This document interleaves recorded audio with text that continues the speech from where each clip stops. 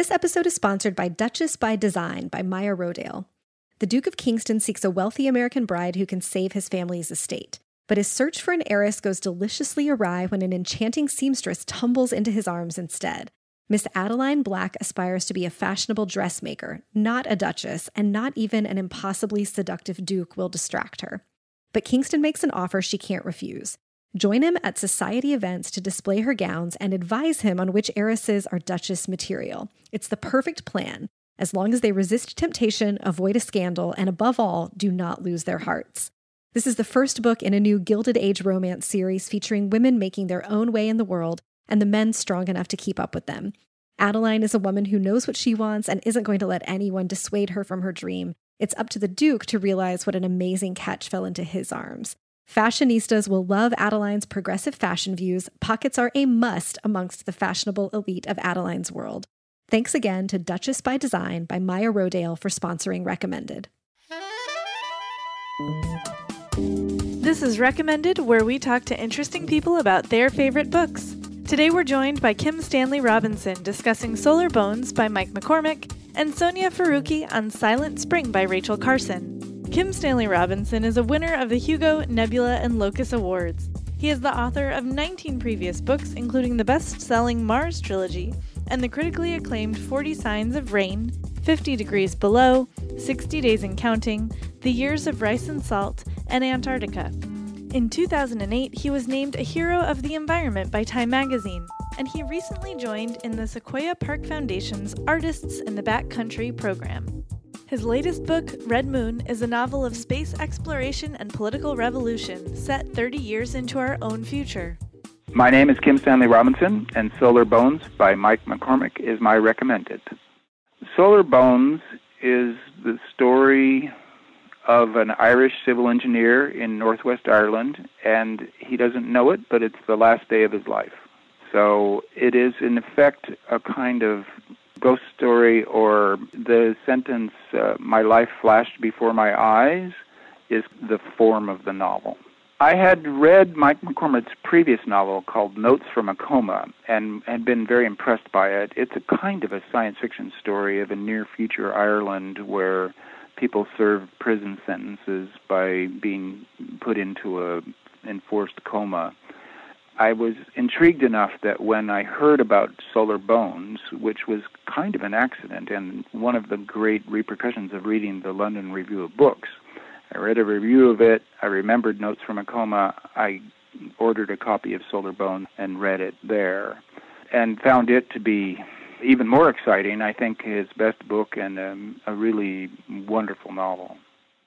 I like reading British science fiction because it's same but different. It's different enough that I learn a lot from it. It's really the best science fiction being written today as far as I can tell, but again, this is a guess on my part. And then the Irish I'm interested in because I visited there in 2015 and I gave myself a kind of a personal education in contemporary Irish literature with the help of some Irish and American friends who pointed out what was going on. It's interesting, too, because I've already liked a genre that is a strange little thing, which you might describe as people who are dead but they don't know that they're dead. So it's a kind of a ghost literature. There's some really wonderful examples.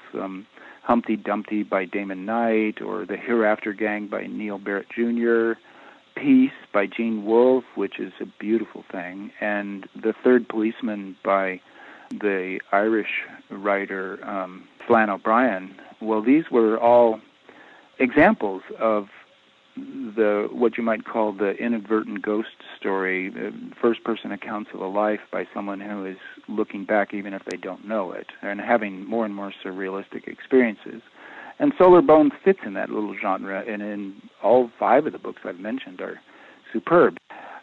Solar Bones is interesting in a number of different ways, and in some ways it's kind of a writer's, he's a writer's writer. It's a book that a working novelist might love, but it's not just writers, because it recently won the International Dublin Literary Award, which is a big international literary prize based out of Dublin, and it is seldom given to Irish books, but in this case they made an exception. Solar Bones is about an ordinary guy who is in late middle age. He's got his kids, a son and a daughter, are young adults, and they are a close family with arguments and problems, but I would say a close and tight-knit and good family, and the wife is an interesting character too, and the marriage has had its ups and downs, but is an extremely solid marriage. One of the things I think important to McCormick was that although it is a ghost story and therefore kind of genre, it's an absolutely normal, typical, middle-class Western European life, and an Irish life in particular, out in the Galway area in the northwest. Then at the same time, the novel is a single sentence. At first that seems, I don't know, bizarre or a party trick, but what you realize as you're reading it is that in every way it's a success. It's rather enthralling, like a tightrope walk that's working, and you begin to forget the tightrope and realize this is part of the dance, is that it goes on this single line of there's no periods, yet grammatically and rhetorically, syntactically, it's all very successful, but even more so emotionally. You begin to get into the flow of it, the kind of hurry or the charging, that all of experience is just one flow, and there isn't really individual sentences. There's just a continuous flow of life. It succeeds in every possible way, even though it seems like it should be just a technical trick. But as a writer, I loved it, and as the pages flowed by, I got more and more enthralled at the dance of the single sentence. But then it's also the content, the things that are happening in an ordinary life around the kitchen table or at work. The guy is an engineer who works for the county, and so his work is completely mundane. The biggest scene is an argument over which kind of concrete makes a proper foundation, and indeed a legal foundation. And so you couldn't ask for more mundane materials for a story, and I think that was on purpose on McCormick's part, that even our ordinary lives are charged with a kind of a magical surcharge. And so this is what novels are for. Novels are here to remind us that life has meaning and give us suggestions as to what the meaning is without there ever being any finality to it. I am really lucky in that I am a good reader, and I mean by that, when I'm reading fiction, I forget that I'm a writer. I fall into the dream. The hypnotic spell works like a charm, and I'm just in the book, and I'm in the story. And if I get cast out of it, that's a bad sign. It's a sign I'm not liking it. It's a sign that I maybe even will toss the book aside and pick up another one, because there's an awful lot of good fiction out there, and there's no reason to push your way through something you're not enjoying.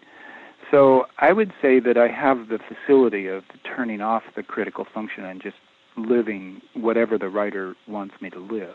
I enjoy that thoroughly. I would hate to be always analyzing as a writer. I can turn that function on afterwards if I want to know, well, how do I think they made that marvelous effect? But while I'm reading it first time through, I'm just in the dream.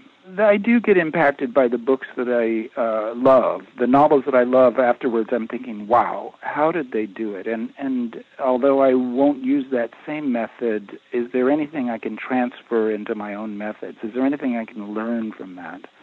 I'm always on the search for a great reading experience, and then if I get them, and boy, there's a lot of good stuff out there, then I do kind of contemplate, well, what made that good, and how could you put it to use in your own work? I've recommended Solar Bones to all of my friends who read. I was quite enthusiastic. It struck me. And for me, it was the book of the year, or the book of the last 3 or 4 years in terms of novels. And I like a lot of novels, and this one isn't head and shoulders above, but it was particularly fine, and it's also quite short, 200 pages. So I did recommend it all over the place, and I was glad to see it won a big award. I mean, it's kind of a classic story. He couldn't find a publisher for this book. A small press in Ireland published it and sort of saved it from oblivion. And then now the quality of the book itself, I'm sure the review in the LRB helped, and now a big literary prize with a big cash award and fame. So for Mike McCormick, he's got to be pleased. It's his best work ever, and it took a long time to write, and it took a struggle to get published, and a small publisher had faith in him, and I'm sure they're really happy too. So you can't help but like that story and share it as widely as possible. I think anyone who likes novels should give this a try, and the strangeness of the sentence structure, which is to say the one-sentence aspect of it, will quickly fade and you'll get sucked into it, and it's a short read. I'd recommend it to anybody who loves novels. Thanks again to Kim Stanley Robinson for joining us and recommending Solar Bones by Mike McCormick. His most recent novel, Red Moon, published by Orbit, is now available wherever books are sold. You can learn more about him at kimstanleyrobinson.info. This episode is also sponsored by Ruth Bader Ginsburg by Jane Sharon DeHart, the first full-life, private, public, legal, philosophical of the 107th Supreme Court Justice, one of the most profound and profoundly transformative legal minds of our time. A book 15 years in the work, written with the cooperation of Ruth Bader Ginsburg herself and based on many interviews with the justice, her husband, her children, her friends, and her associates. We could all use some Ruth Bader Ginsburg right now. This is a fascinating biography of a brilliant and inspiring woman, a pioneering life and legal career whose profound mark on American jurisprudence, on American society, on our American character and spirit will reverberate deep into the 21st century and beyond. This is a perfect gift for any feminist, history buff, legal mind, or a reader looking for the courage to fight another day. Thanks again to Ruth Bader Ginsburg by Jane Sharon DeHart for sponsoring Recommended. Sonia Faruqi is the author of critically acclaimed Project Animal Farm, about the world's food system. A skilled storyteller and speaker, she lives in Toronto, Canada. Her debut novel, The Oyster Thief, is both a mermaid story and a call for conservation. Two worlds collide when a mermaid and human man meet, plunging readers into a vast underwater realm brimming with adventure and intrigue. My name is Sonia Faruqi, and Silent Spring by Rachel Carson is my recommended. The Silent Spring came out almost exactly 56 years ago on 27th September 1962. It was about DDT and the use of chemicals and their effect on the natural world. The book itself is scientific, but it's also really beautifully written, and it's influential because it really questioned sentiment at the time, and perhaps at this time as well, that a man can and should dominate nature.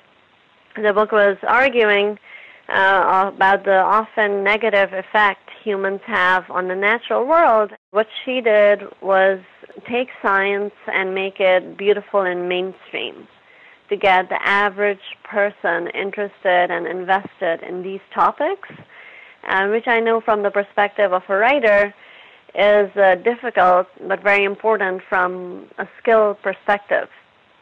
Being able to relate to and get others to relate to something that they may never have even thought about before they came across the particular book.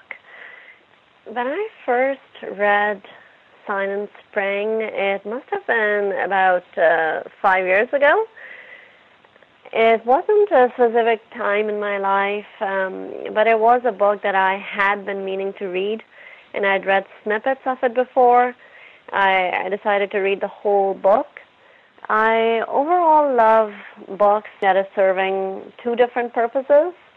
One purpose being the topic itself, whether it's fiction or nonfiction. It could be Black Beauty, for instance. At that time, horses were not being well treated, and Black Beauty, showing life from a horse's perspective, really helped improve the conditions. I would say these books are all powerful in that they were very bold. They were expressing points of view that were not conventional at those times, even though in these times today they are a lot more accepted societally. So there are a number of books by bold and charismatic and highly skilled writers who have changed our way of thinking, and perhaps so much that we don't even realize it was their works that did it, and because some of these works came out before we were born.